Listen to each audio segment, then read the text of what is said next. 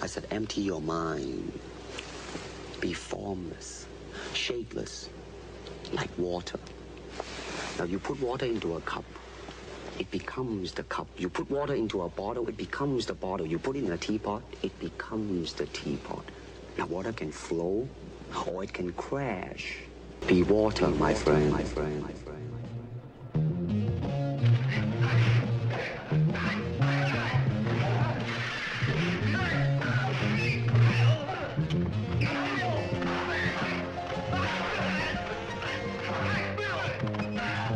Good evening, Crypt Keepers, and welcome to the After Party.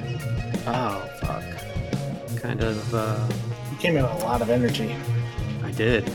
I'm joined, as always, by a man whose favorite movie line is, "It can't rain all the time." Right. What's up? See how I mellowed that out? You did. Yeah, I feel very calm now. Serene. I'm like water. I'm flowing now. That was a crash. I'm doing good. How are you?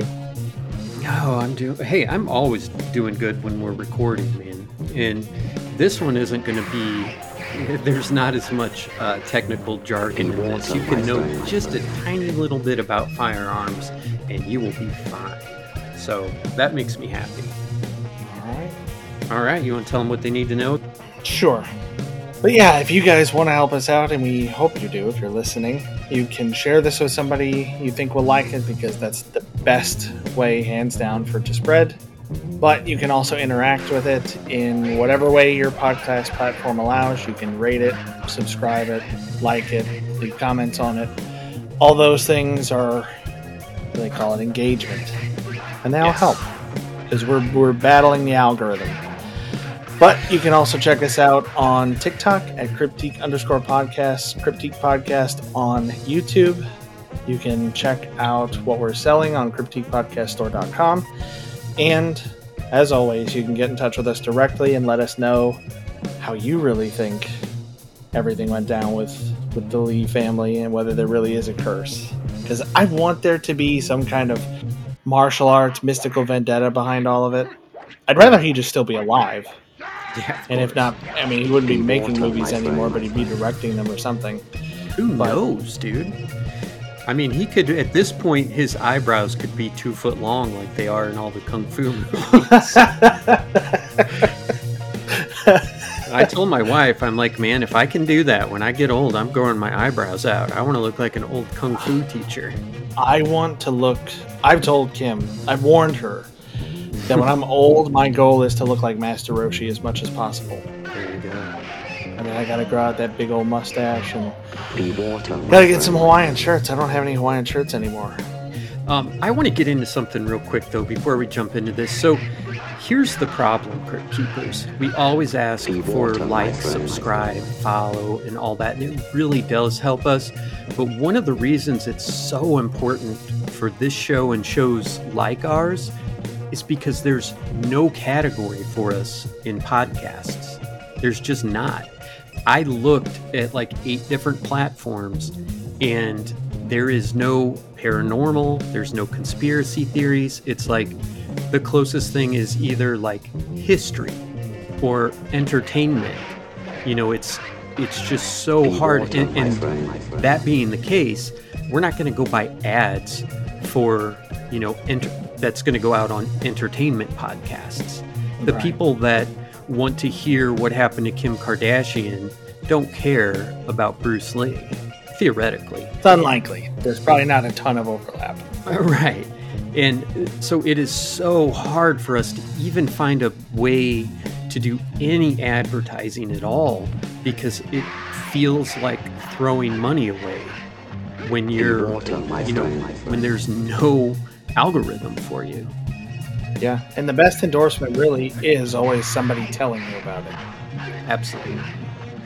All right, that's enough of the business. Tonight, we're piggybacking off Tuesday's main show on the quote-unquote Lee family curse with the story of Brandon Lee's tragic death on the set of the movie The Crow. What'd you think about The Crow? You know, I can't remember the last time I watched it. Mm-hmm. To be completely honest. So I don't know. I don't have any particular feelings on that movie right now. Weren't they trying to remake it? I know that there's a Crow 2 with somebody. They may have tried to remake it. I mean, it's based on a comic book. Well, I was just going to say, I know they recast it, but I thought they were doing another one. Right now, Hollywood is, as long as whatever you're doing is tied to an existing IP, it seems like they'll do anything. Yeah. Like Velma. Regardless of your feelings on Velma, I haven't watched it, so I don't know anything about it. All I know is what people have said, which is there's no Scooby-Doo. You know, they've changed the races and ethnicities of the characters, which doesn't matter, except that seems to be a main focus of it. Like, they tried to make a teen drama. They tried to make a CW show, but they slapped the name... Well, they put a famous Scooby-Doo character's name on it so that people would actually watch it. Because if they just made it their own thing, they probably never would have got funded. So who knows if they remade The Crow today, what it would be. Or if they made a movie like Blade or, anything else. I mean, Blade 1 and 2 are the ones that kind of, I think, cracked open superhero movies or comic book movies. Mm-hmm. And they're also two of my favorites. But, yeah, I wouldn't want to see them remake it. I was really excited at the end of, I think it was The Eternals, where there's kind of a hint. I think everybody was excited at the end. But I think if I'm remembering right, the end credit scene is supposed to suggest that Blade is coming into it. So you watched a 6-hour movie for that, huh? I was excited about it at first when I realized that, and then I was like, ugh, do I really want to see how they do it? Because it would probably be so, like, just dull and lifeless, like a lot of those movies have gotten to be. Yeah, and say what you want about Wesley Snipes. He's a great action star. I mean... people are always like, well, he can't act. And it's like, I mean, watch an action movie, dude. Come on. Yeah. Anyway, we digress. Yeah. So Brandon Bruce Lee was Bruce Lee's son. He was known as an actor and martial artist and gained prominence in the 1990s as an emerging action star. Also very young. His movie career started off with some not so great movies, which seems to be the case in a lot of these, action stars' careers. But The Crow was the perfect role for him. Do you want to tell us a little bit about his breakthrough? Okay. His breakthrough came with his role as Eric Draven in the dark fantasy movie The Crow. Unfortunately, his life and career were tragically cut short due to his accidental death during the production of this movie. Born, as we said before, as the son of an icon and actor Bruce Lee, Brandon followed in his father's footsteps. Kind of like Bruce Lee did, too, because his dad was an actor as well. And an opera singer. Yeah, it's a little different. Ryan, are you adding cha-cha to your MMA training? No. Okay. No, ground and pound, no cha-cha, though. Oh, gosh. All right, go ahead. He received training in martial arts and pursued acting education at institutions such as Emerson College and Lee Strasberg Theater and Film Institute. These could be big names. I honestly don't know. I mean, if you're talking college football, you can say Ohio State, Georgia, Alabama. These could be big-time acting schools. I really don't know. Yeah, I think most people know Juilliard. Yeah, that's about it. Because, it made it into like some network TV shows. Mm-hmm. All right, so his journey into acting really begins with lead roles in the Hong Kong action film Legacy of Rage and a direct-to-video movie called Laser Mission, which sounds like kind of like an Atari game to me. Dude, it is the dumbest fucking name you could give a movie. Laser Mission. Let's just, laser was a cool word back in 90 or 87, whenever this. Yeah, the 80s. But this movie is also featured on a Riff Tracks episode where they just make fun of it, and it's the Riff Tracks version's pretty good. Brandon Lee does fine in the movie. It's just a shitty movie, I mean, if Robert De Niro was in it, it would still be a shitty movie. So, you can't fix everything. Well, he also appeared in 2 spin-offs of Kung Fu. which we discussed with Bruce Lee. Mm-hmm. The TV movie Kung Fu the Movie, another creative name, and the pilot episode of Kung Fu The Next Generation. As he transitioned to Hollywood productions, he starred in the Warner Brothers buddy cop film Showdown in Little Tokyo alongside Dolph Lundgren. Great Dolph pairing. Lundgren is another stud, right? Like, Yeah. this dude is not only ripped, cut, I think he's a karate champion or a kickboxing champion, possibly both, but he's also got like 3 doctorates or something insane. So yeah, they even used him in Arrow. I don't remember what season, but he played a character in that show who was a threat to Oliver, and he's still believable even at his age. Like, yeah, I believe this guy could mess up Stephen Amell. Stephen Amell, who is a professional wrestler. Like, anyway. Yeah, I mean, the guy's a monster. Yeah, but the thing he didn't have is that it factor. And Bruce Lee personified that it factor, and Brandon was trying to achieve that. Well, I think Dolph Lundgren also could have been one of those people who was just typecast. After he played the Russian, I'm sure. Yeah, he wasn't supposed to be deep. He was a machine. Yeah, I'm sure at least 10 times a day somebody would come up to him on the street and be like, say it. And he'd be like, if he dies, he dies. And it's like, I must break you. It's like, I just want to go home. Anyway. He's also cast in that sweaty ass like Old Spice commercial now, where it's like a young version of him and he's just got sweat pouring out of his armpit. Kind of ironic, given what we've talked about. I haven't seen that one. Oh, it's disgusting. Like, he's trying, like, he's in an action movie, scene, and somebody, like, is falling off of a balcony in like a nuclear reactor or something like that, and he grabs him, reaches down and grabs him with the one hand as he's falling, and then it's just like someone has like a 2-liter. And they're just pouring sweat out of his armpit, down his arms, and onto this guy's face. And the guy's like, "You're not sweating, are you?" And he's like, "Of course not. I used Old Spice," or something like that. It's a disgusting, funny commercial. But anyway, I need to stay on topic. Sorry.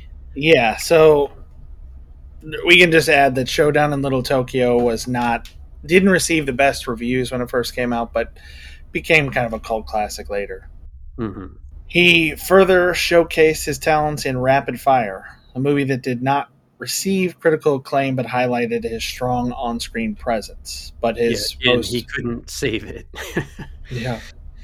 His pivotal role came when he was cast as the lead in The Crow. Tragically, he was fatally wounded on the set by a prop gun, having already filmed most of his scenes. And despite his untimely passing, Lee's performance in The Crow earned significant praise, and the film achieved both critical and commercial success. His career trajectory bore similarities to that of his father. Both passed away before the release of their breakthrough films. So what about his early life? Gotta know when the boy was born. How about you tell us about his early life? Sure, I can do that. Brandon Bruce Lee was born on February 1st, 1965 in Oakland, California, to Bruce Lee and Linda Lee Cadwell. His upbringing involved learning martial arts from his father at a young age. What an upbringing. The family's life was divided between Hong Kong and the U.S. due to Bruce's career, and Brandon developed an interest in acting while accompanying his father on set. Even as a child, he displayed remarkable physical abilities, reportedly being able to kick through a 1-inch board by the age of 5. Hiya. After returning to California, Brandon began training with Dan Inosanto, who we mentioned before, or that was one of Bruce Lee's students, when he was 9 years old. And teachers. Oh, yeah. They taught each other. Right. One of those collaborative relationships we were talking about before.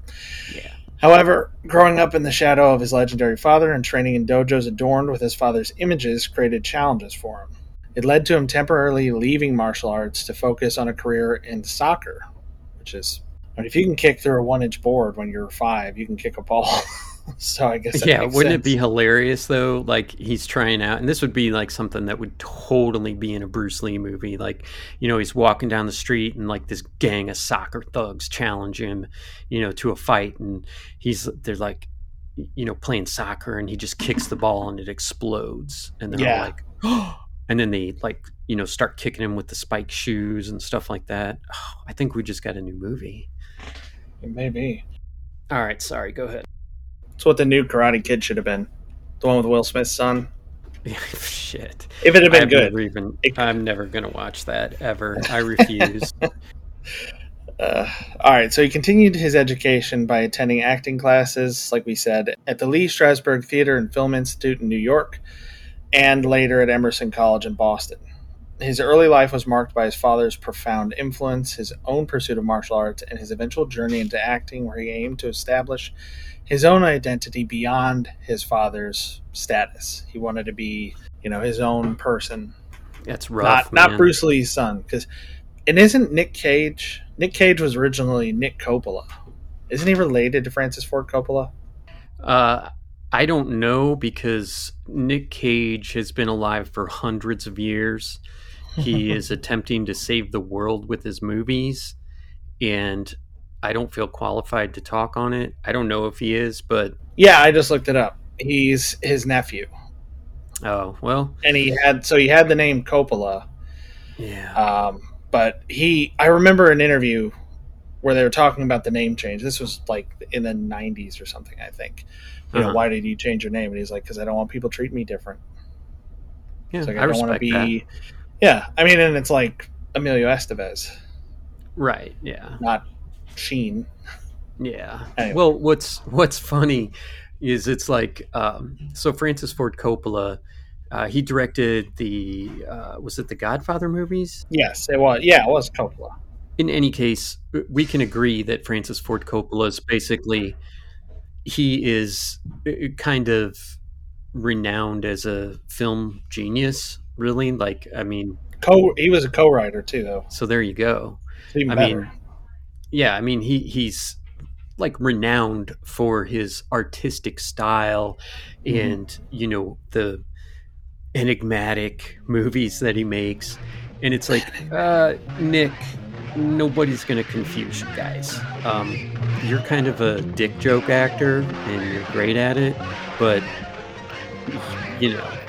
All right, anyway, we will talk about Brandon Lee's career after a quick break.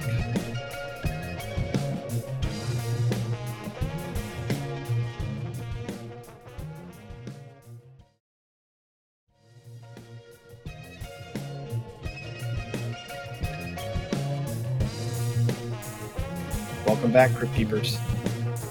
All right. In the mid-1980s, Brandon Lee returned to Los Angeles and began working as a script reader. During this time, he was approached by casting director Lynn Stallmaster and successfully auditioned for his first credited acting role in Kung Fu the Movie, as we talked about. And that's my mechanic's name. Kung Fu? No, Stallmaster. Oh, gotcha. That's a joke. Yeah, it's sorta. Well, all right. I'm not gonna dissect it. Move on. You're just not going to laugh at any of my jokes now. Yeah. So anyway, this was a continuation of the Kung Fu series with David Carradine. I think he used a lot of chokeholds in this movie, right? So Lee played the role of Kane's illegitimate son, and the film aired on ABC in 1986. And despite his initial reservations due to the martial arts nature of the film, Lee felt a sense of justice in being cast for a role in the show, as the original pilot had been conceived for his father, as we talked about in the episode on Tuesday, which I can't imagine how awesome Kung Fu would have been if it was Bruce Lee. Right. In the same year, Lee starred in the movie Legacy of Rage, directed by Ronnie Yu, and that was his first leading role. Apparently it didn't go so well, and Lee and the director didn't get along well, and that always, I don't know, man, that's just tough, because it's like, this is your first role, maybe you should just kind of roll with this director, and I don't know. But anyway, Lee was a young man wrongly accused of a crime. Legacy of Rage was a critical success at the 1987 Cannes Film Festival and performed well commercially, particularly in Japan. I have never heard of this movie. Have you? No. Good. All right, then we're in agreement.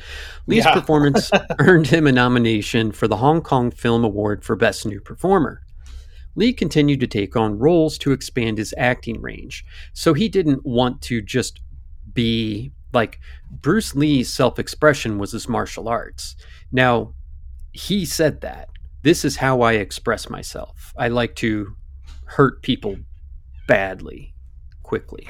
No, he didn't say that, but it was different for Brandon. Brandon wanted to be an actor that knew martial arts as opposed to, a martial arts master that was also a good actor. That would be, referring to Bruce. But we talked about Laser Mission, where he played a mercenary on a mission. And the film received mixed reviews from critics. I mean, if you're on Riff Tracks, it's a joke, right? Like, the movie is so bad. And they did Fist of Fury on Riff Tracks too, which I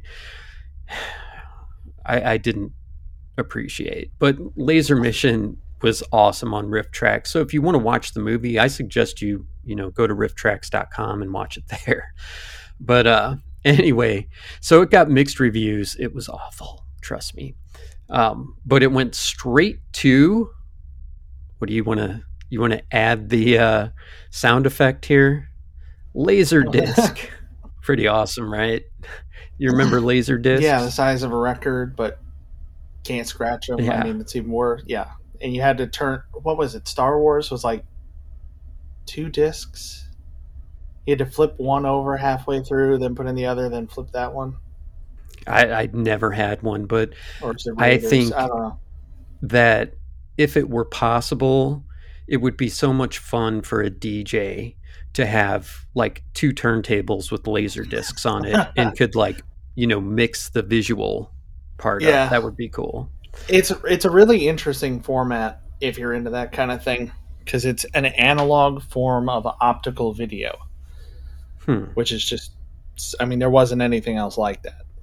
There were digital forms of like there was an HD VHS for a while. Really? I didn't even know that. It stored video as data on tape, which is an old school way of storing data. But instead of being an analog video signal, it was just encoded as data. I mean, it looked like a normal one for the most part. You had to have a special player. There are all kinds of weird formats out there that have existed in the past, and I don't know. Sometimes you can find them. Sometimes you can find weird stuff. Well, if you listen to the show, you probably know that Ryan just might have 5 or 6 old Laserdisc players laying around his house somewhere. I feel like your house is like an electronics history museum. You've got like the original Texas Instruments calculator, like in a frame in your bathroom or something, next to your gun. On the shelf behind me, I've got I have a Commodore 64, an Apple IIe Platinum specifically. I have the Bondi Blue iMac from back in the day, like 2000-ish, I want to say is when they came out. I've got a Macintosh SE in the closet. I have reel-to-reel tape recorders. I have some of my coworkers on a conference call were talking about 8-track. Yeah. I don't remember why. And I look over, there's a box of 8-tracks right over here.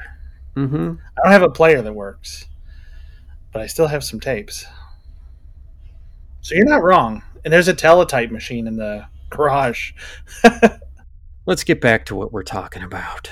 So, in any case, Laser Mission, watch it on Riff Tracks if you're going to watch it. But during the 1980s, Brandon resumed training in martial arts under the guidance of Dan Inosanto, who was, as we said, a student and teacher of Bruce Lee, and he was a master of Filipino martial arts. And Brandon brought a camera to training sessions to see what techniques looked the best on screen. So, we see all these martial arts movies, where it's things that look good on screen, super fast, high, long distance kicks, rapid punches, knocking people through, glass and stuff like that. But I mean, if we watch real MMA, unless somebody, lands a strike, it usually ends up on the ground at some point. So anyway, it was pretty smart of him to be like, well, this is something my dad probably did or would have done, and let's see what looks best. So that's cool. But there were discussions about Lee potentially portraying the superhero Shang-Chi in a film or television adaptation suggested by comic book writer, no relation, Stan Lee.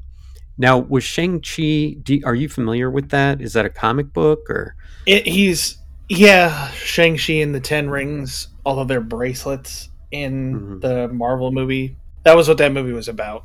I don't know much about it other than that. I think my brother probably had a couple of those comics growing up. I was reading Batman and Superman and Spider-Man and stuff, and he was reading Doctor Strange and kind of some of the ones that were lesser known.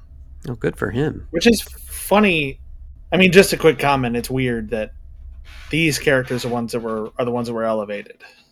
Because Marvel was basically just Spider-Man, X-Men. That was about it as far as what actually made them money on comics. But they took a risk with Iron Man, who was like a B-list character, and turned him into one of the most famous superheroes in the world. Yeah. So it's not so strange that they used...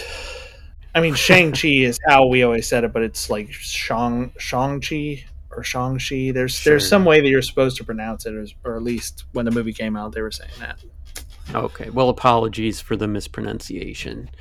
But yeah, very martial arts based character with some mystical stuff. And in the movie, there's, I don't know, some of the movement is very Crouching Tiger, Hidden Dragon kind of. A little bit exaggerated, not particularly grounded, mostly for aesthetic purposes. It's not Bruce Lee stuff where you have to slow it down to be able to see what this guy's actually doing. At least the current, the one that just came out. Sure. All right. So his career during this period was kind of a mix: success, challenge, and an ongoing commitment to honing his craft, both in acting and martial arts. So he was one of the contenders in 1991 to play his dad Bruce in the biopic Dragon, the Bruce Lee story. However, he turned down the role for various reasons, and one of them was that he would find it awkward and strange to portray his father, particularly in the context of depicting the romance between his parents. Totally get it.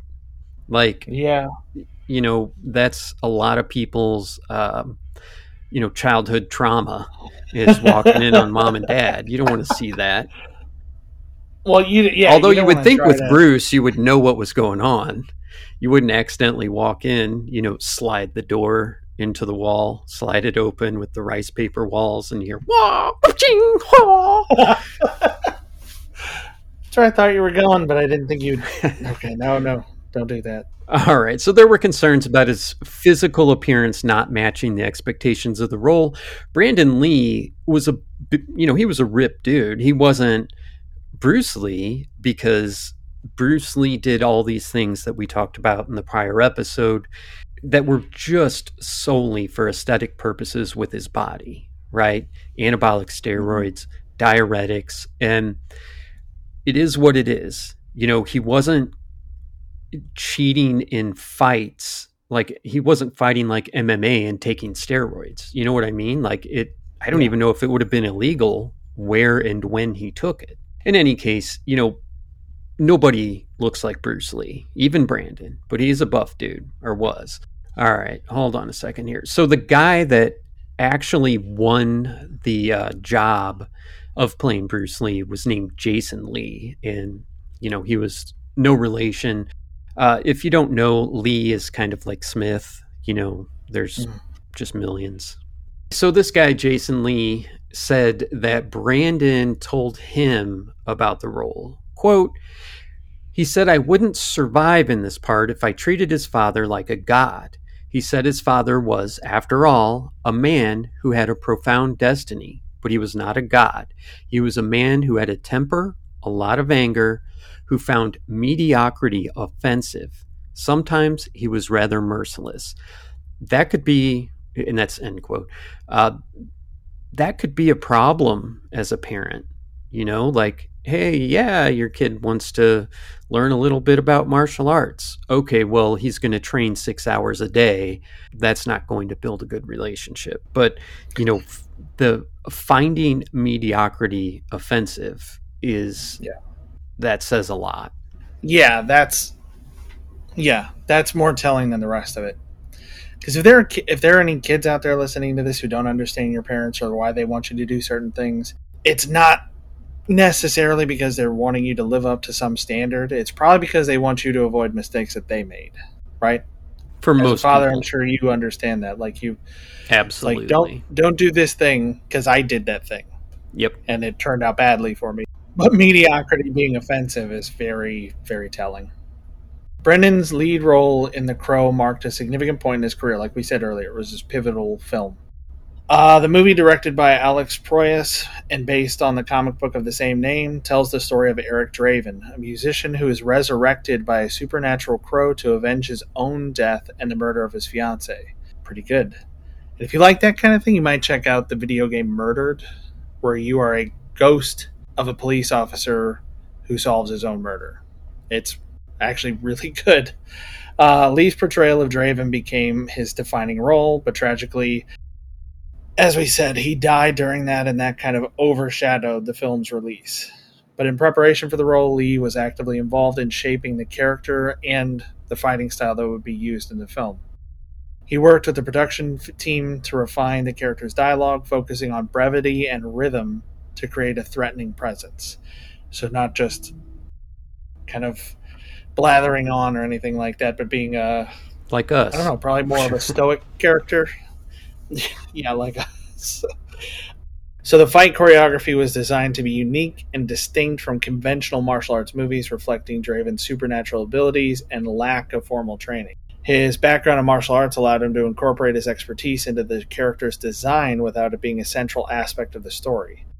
He did undergo physical training and kind of a physical transformation to embody the character's appearance, though.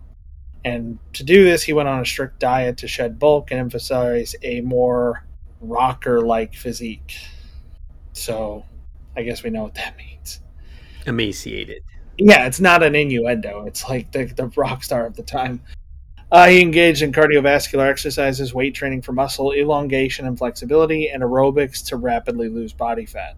His commitment to the role extended to uncomfortable situations, such as submerging himself in bags of ice to experience the sensation of resurrection, and dousing himself with cold water before rain scenes to enhance authenticity. Now, think about that. I guess it would really, you would feel tortured, right? Like, this is such a huge impact on your body that while you're acting, that kind of torture comes out in your acting, but you're willing to go to these extremes to achieve that. And, it's not Christian Bale, but it's pretty crazy. Right. So, despite the challenges and demands of this role, his dedication and performance were highly regarded by the film crew. His portrayal of Eric Draven showcased his ability to fully immerse himself in a character and contribute to the creative process. But, as we said before, his untimely death during the filming of this movie impacted the film's legacy and marked the untimely end of a promising career. While filming the movie, Lee died from a wound on set caused by a firearm malfunction. The lead tip of a bullet from a previous scene had stayed in the barrel of a handgun and ruptured a major blood vessel when a blank was shot at Lee. So this is something that can happen, and it's one... I don't even think they're supposed to aim at the person they're supposed to be shooting with a blank anymore. Well, it didn't stop old Alec Baldwin. Yeah. Well, that's where I learned that. They were saying you're supposed to aim kind of at a certain angle away, but they'll use camera trickery. Kind of in the same way they make the hobbits look small. That's supposed to be just like a camera angle and a perspective. If you're, following the rules and you're shooting off to the side, that's one thing. But I mean, like this dude, Baldwin was fucking around and pretending like he was shooting people. And if Lee, we don't need to get into that, but if Brandon Lee is like taking ice baths and things like that to put himself through what a resurrection might feel like, Mm-hmm. he may be like, no, point that thing at me. Yeah. Or else it doesn't feel real. Yeah, blank is just gunpowder. So anything that's in the barrel is going to be propelled out like a bullet. The lead tip from a bullet was stuck in the barrel of this gun, ruptured blood vessel when it was fired at Brandon Lee. In 1994, The Crow opened at number 1 in the United States, grossing $11.7 million, and ultimately grossing $50.7 million. It was the most successful film of his career and is considered a cult classic. Due to the source material and his fate, it is often described as a goth cult film. But we'll talk more about his death after a quick break.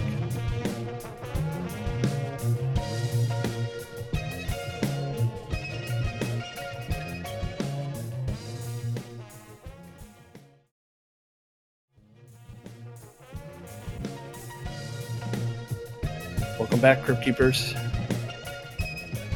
All right. So I want Ryan to explain how a bullet is constructed, because just in case you don't know, this is important for what we're going to talk about now. So, okay. So gunpowder isn't technically explosive. Technically, it just burns very quickly, which is why you have like trails of gunpowder left in movies that they can light and it follows a path. It doesn't all just explode at once. Gasoline is explosive. But a bullet generally is a brass casing filled with a certain amount of powder that is appropriate for the charge you're going for. And at the end of it, the closed end is a primer that is struck by the hammer of the gun. And on the other end, a bullet is packed into that case. The point of that being, when the hammer strikes the primer, it ignites the gunpowder inside. That burns quickly, and it's the rapid expansion of gases that fires that bullet out down the barrel. The barrel is typically rifled nowadays, which puts a spin on it and improves accuracy. Perfect. So now that you have a basic understanding, we're going to go through the steps of how this tragedy happened. And I think I can speak for Ryan too when I say I do not understand why there is ever live ammunition on a movie set. I just don't understand it. I can imagine it in the old days. Because you can hear the difference between a blank and a live round. It makes a slightly different sound. Okay. But 90% of people aren't going to notice. And if you edit the sound, I mean, the sound's going to be edited anyway, so it's not going to make... Like, you could tell the difference between a blank and a real bullet if you were there in person. But in a movie, you're right. There's no reason to have real bullets unless you're specifically shooting a scene where you're firing at something. Right. And in that case, you should be using different weapons. It should be different set, different day. Yeah, different place, everything. I mean, there are so many safety protocols that could be in place. When you go shooting, one of the things you should always do is clean your weapon for one, but also make sure the barrel's okay. Mm-hmm. Because if you have a misfire where that bullet lodges in the barrel somewhere, the gun could explode. Yeah, that's no fun. So it's a good idea to have like a light or something to shine. You shouldn't look down the barrel, but you can get like lights that you can stick in the bore. Yeah. And if you can see that light coming out, you know it's probably not obstructed. Right. All right. He was filming a scene for The Crow, and in this scene, he is shot and killed. Now, if you're not familiar with the plot, he's shot and killed, and then a supernatural crow comes and finds him and basically resurrects him so he can go and get revenge on these guys. In the scene, Lee's character walks into his apartment and discovers his fiancée being beaten and raped.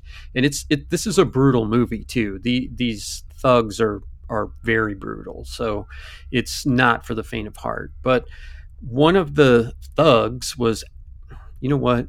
I feel like this doesn't fall on him. You know what I mean? There's a person on set who handles the weapons. Yeah. I mean, there's no evidence that there was any kind of animosity between the two. There's no evidence that this guy, was paid by the triad or anything like that. And there's no evidence that this guy has any idea what he's doing with the gun. You know what I mean? I mean, Yeah. so, they're supposed to hand it to him and say it's ready to go. Do your thing. right. So anyway, he fires a Smith & Wesson 44 Magnum revolver at Lee's character as he walks into the room. So what's the difference between just a regular round and a Magnum? Much more powerful. Right. I have an old revolver that I inherited, a Smith & Wesson Model 17, which is a 357. They were used by police for a little while because they could use 357 ammunition and 38.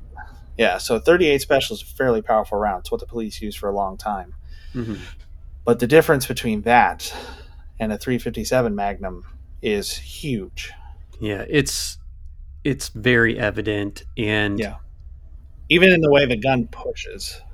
Because if you're not holding it right, it'll try to jump out of your hand. Smack you in the face. It'll at least like hit your knuckle. You can have the trigger guard kind of hit your hit your inner knuckles where you're holding it because it kind of blasts backwards. Yeah. So I have heard that a 357, which is a smaller round but still a Magnum, creates enough of a shockwave that if you get shot in the foot, the shockwave could be strong enough to stop your heart. So that's what we're talking about with these weapons. These are not, I mean, it is what it is. These are high-powered rounds, and the likelihood of surviving, a center mass hit with one of these has to be, very small. So in a shoot prior to the fatal scene, the gun was used as a prop, as a real revolver. So basically, if you're looking at a revolver, and you're on the business end, you can see the rounds. They want it to look real, so they don't want it to look like they're all empty. They want them to look like they have the actual slugs in them. Basically, they took live cartridges and removed the slug and then emptied all the gunpowder out and replaced, well, first they were supposed to go through and hit all the primers. So, because you can't see the primer, so it doesn't matter. But the primer needs to be ignited, right? So there's even a primer could cause enough force at some point to, push the slug out. Yeah. So they were supposed to do that. They were supposed to, hit all the primers, and they missed one. So what happened was, as they were, firing the gun, obviously it's not going to be like, take one and we're done. They're going to be firing it repeatedly. And one of the primers went off. And so what happened is that pushed the slug into the barrel. Hold on, that's a squib load? Yep. So at this point, nobody realizes that this slug is stuck in the barrel. During the fatal scene, the guy was going to be like 15 feet away. So that's super close range to take anything, but especially a Magnum round. But obviously, they wanted this to look really cool, right? So they just, for these blanks, they loaded them up. They, put cotton in the tips because when the cotton burns on the way out, it makes like for a cool flash for the scene, right? Right. It was all blanks loaded up, and they didn't realize that this slug was squib loaded into the barrel. This is where the firearms expert failed miserably. I just don't understand. Like, being safe with a firearm is like 20 steps, right? It's not like you have to do, 10 hours of overnight work to make sure the gun's safe. There's a very short list that you have to go through. And this firearms expert didn't do it. So basically what happened is it was about the same as just firing a live bullet, because the gunpowder had the same amount of force and pushed the slug out. And basically, it's just a little bit less force than what it would be if it was fired intentionally. And it hit Brandon right in the abdomen. And apparently, he was supposed to fall forwards, and he fell backwards, and that was kind of a red flag, I guess. And yeah, the director, cut the scene, and they thought for a second he was just joking around. But Jeff Imada, I'm pretty sure that Jeff Imada was a stuntman that worked with Brandon's father. And, obviously he was concerned. He knew something bad had happened. And, he saw that Brandon was knocked out and gasping. So they had a medic on the scene, Clyde Basie, which is sounds like a old trumpet player, right? He went over and shook Lee to see if he was dazed by hitting his head during the fall, but he didn't think Lee had been shot, and there was no bleeding that they could see at that point. Basie took his pulse, which was regular, but within 2 to 3 minutes, it slowed down dramatically and stopped. Lee was rushed to the New Hanover Regional Medical Center in Wilmington, North Carolina. Attempts to save him were unsuccessful, and after 6 hours of emergency surgery, Lee was pronounced dead on March 31st, 1993 at 1:03 p.m. He was 28. And the shooting was ruled an accident due to negligence. So, I don't know. How do you feel about that? Does that seem just to you? Yeah. Because if it was manslaughter, it would be that the other actor killed him unintentionally. But he was just doing what he was told to do. Right. Point here, say this line, pull the trigger. I think now they're even the actor. I was saying before, like, an actor isn't necessarily going to check it, but I think now they're supposed to. And this might be since the whole Rust accident that you've alluded to. Yeah. But well, I think, listen, if you're an aspiring actor and you're going to be in a movie that involves firearms, it's going to make you a better actor to go take a concealed carry class, learn how to take a gun apart, learn how to clean it. That's going to make you more authentic in the scenes, and it's going to kind of give you a leg up so something like this doesn't happen. It should be required by anyone handling a gun on a set to, take a safety course. But hey, what do I know? One of the things that bothered me, kind of a pet peeve from the Fast and Furious movies, at least early on. I don't know about the new ones. I gave never up on them a long time ago. Saw one. Can you believe that? Yeah, because you're smart. But there's I don't know, just a couple of the characters, when they'll fire a gun, they blink really hard. Which is what you would do if you were actually firing a gun and you hadn't done it before. But some of these people, they're supposed to be like hardened criminals. Right. And it's very clear that they're not familiar with firearms. It's the same situation. They were given this prop, told, say this line, aim this way, shoot. Yeah. And they're just blinking super hard the whole time. It's like, okay, I can tell that you've probably never done this before. I mean, maybe some people can't get rid of the blink, but everybody I've seen that shoots is, semi-regularly. Yeah. They don't have it quite like that. But yeah, I think definitely some kind of safety course. Just know what it should feel like, know what it should sound like. And especially... Absolutely. In a lot of movies and TV shows, when somebody like picks up a gun and aims it at somebody, it's making all these like clicking noises, like pieces of metal are just like shaking around. Have you heard that? I have. Like, it's almost like a sound effect added to try and... Yeah. Because, you cock a gun and that's, that's basically it. You rack it or whatever. It's not like... Yeah, if you pick up a gun and it's making all those noises, put that gun down. Right. That gun is broken. There's something wrong with it. They do not sound like that. They are silent unless you do something with them. Absolutely. Now, it just seems like this was so easy to avoid. It took almost no effort for the gun expert to look down that barrel. And especially, if never look down the barrel of a gun, obviously.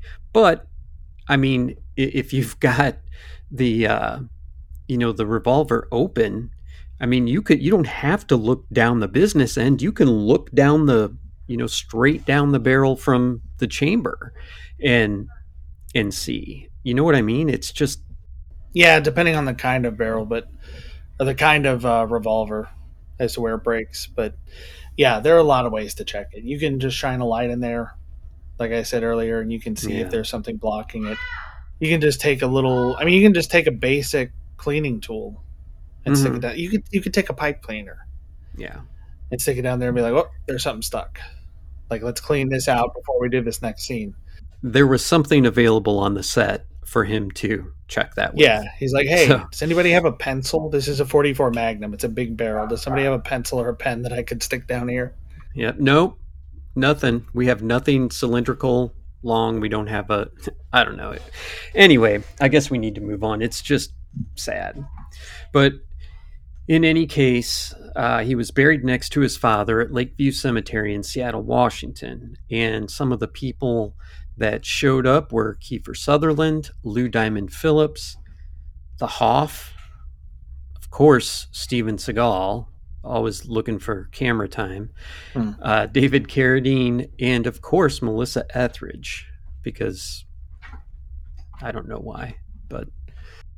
In August 1993, Lee's mother, Linda Lee Cadwell, filed a lawsuit against the filmmakers alleging negligence in the death of her son. That poor, poor woman. Yeah. Think about, she's lost the two most important men in her life. She only had them for about 30 years. That's sad. Yeah. The suit was settled 2 months later under undisclosed terms, so we really have no idea. I would like to know because, you can't put a price on someone's life, but you can put a price on somebody severely fucking their job up and somebody dying from it. And I guarantee these studios have insurance for this kind of stuff, so I hope she got rich as fuck. Well, and that price is also... You've now put a price tag on this mistake in the future. Mm-hmm. So even if you have some psycho running a studio who doesn't care about people's safety, they now know, all right, we have to avoid this mistake or it's going to cost X millions of dollars and all this headache and legal fees and bad publicity and all this other stuff. Yeah, that's a great point. In an interview just prior to his death, Lee quoted a passage from Paul Bull's book, The Sheltering Sky, which he had chosen for his wedding invitations, and it's now inscribed on his tombstone. It says, "Because we don't know when we will die, we get to think of life as an inexhaustible well. And yet everything happens only a certain number of times, and a very small number, really. How many more times will you remember a certain afternoon of your childhood? An afternoon that is so deeply a part of your being that you can't even conceive of your life without it. Perhaps 4 or 5 times more. Perhaps not even that. How many more times will you watch the full moon rise? Perhaps 20, and yet it all seems limitless. We reduce ourselves at a certain point in our lives to kind of solely pursuing things that we already know how to do. Because you don't want to have that experience of not knowing what you're doing and being an amateur again. And I think that's rather unfortunate. It's so much more interesting and usually illuminating to put yourself in a situation where you don't know what's going to happen than to do something again that you already know essentially what the outcome will be. Be water, my friend. Final thoughts after a word from our sponsor.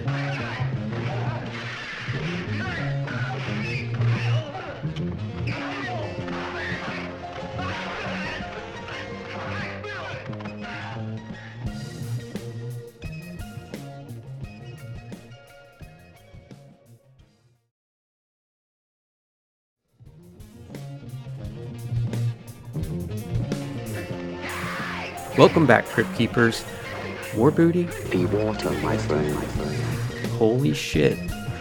That's badass. What are your final thoughts? I had to get you in the mindset, in the mood. Yeah. Yeah, I think this is another tragedy. Mm-hmm. It is really strange that both of them died right before their most famous film came out. Yeah. And I think that's part of why both of them are kind of immortalized. Yeah. Because I've seen movies and documentaries about this kind of thing that the thing that immortalizes a celebrity, actor, or athlete, whatever, is to die in their prime, unfortunately. Yeah. When you never... They're there, they're great, they're at the top, and then they're gone. You don't see a decline, you don't see them like... there was never a point where... We never got to see Bruce Lee in a movie where it's like, oh, is he maybe a little bit too old to be doing this? Or, oh, he's kind of slowing down or anything like that. Yeah. So it adds to this mystique. And especially with Brandon Lee in The Crow, like, you never got to really, as a fan, know too much about what he was like. I mean, especially back then. You don't have the access to celebrities in the 70s to the 90s that you did after the 2000s. Yeah. TMZ wasn't patrolling Hollywood at the time. Right, and nobody was doing AMAs on Reddit or anything like that. You didn't get to see Bruce Lee's political views on like Hong Kong and their relationship with England and China and all that stuff on Twitter or X or whatever it's called now. Yeah. So it's tragic, but it's added to this mystique that they have that will, you'll never get more evidence of what they were really like. Right. Yeah, it's like a firework, right? It just explodes and it's gone. And that's what these two kind of did. They lived a full life, maybe not, necessarily having the family they wanted and the things they wanted in their future, but they were at the pinnacle of where they were trying to get to, movie-wise, career-wise, martial arts-wise, all that stuff. And yeah, it's the, what could have been, I think, is what keeps people coming back. Yeah, it's just like James Dean. We were talking about him yesterday after we were done recording. Mm-hmm. And he's another celebrity that never got old. Mm-hmm. Or Kurt Cobain or any of these other people, they 27 never Clovers. got old. Yeah. They never stopped doing what they were doing or got worse or anything else. They're just gone. Well, some die way too young. Some just won't go away. I'm looking at you, Seagal. Ironically, Bruce said, be water, which is what ended up doing him in. Bruce found mediocrity offensive, and mediocrity from a gun expert is what cost Brandon his life. Tell them what they need to know. If you guys want to tell us about a celebrity that we didn't think of during this little conversation, or if you have more information or theories about either Bruce or Brandon Lee, let us know at critiquepodcast@gmail.com. And I don't remember if I said at the start, but check out Parabox. Link will be in the show notes. We always talk about them. They've been working with us for a while. And like, share, comment, subscribe, rate, whatever you can do. Everything you can do helps us. There's no, like Jay said, there's no conspiracy category. They should make a fake news or misinformation category and we can go in there. Shit. I bet the coolest stuff would be in that category. They just need a truther category. And that could cover paranormal, that could cover conspiracy theories, anything enigmatic. I think that's all I've got. Be water, my friend. All right, what do we always say? Don't sleep. Crypt tea. Good evening, Crypt Keepers. Wah.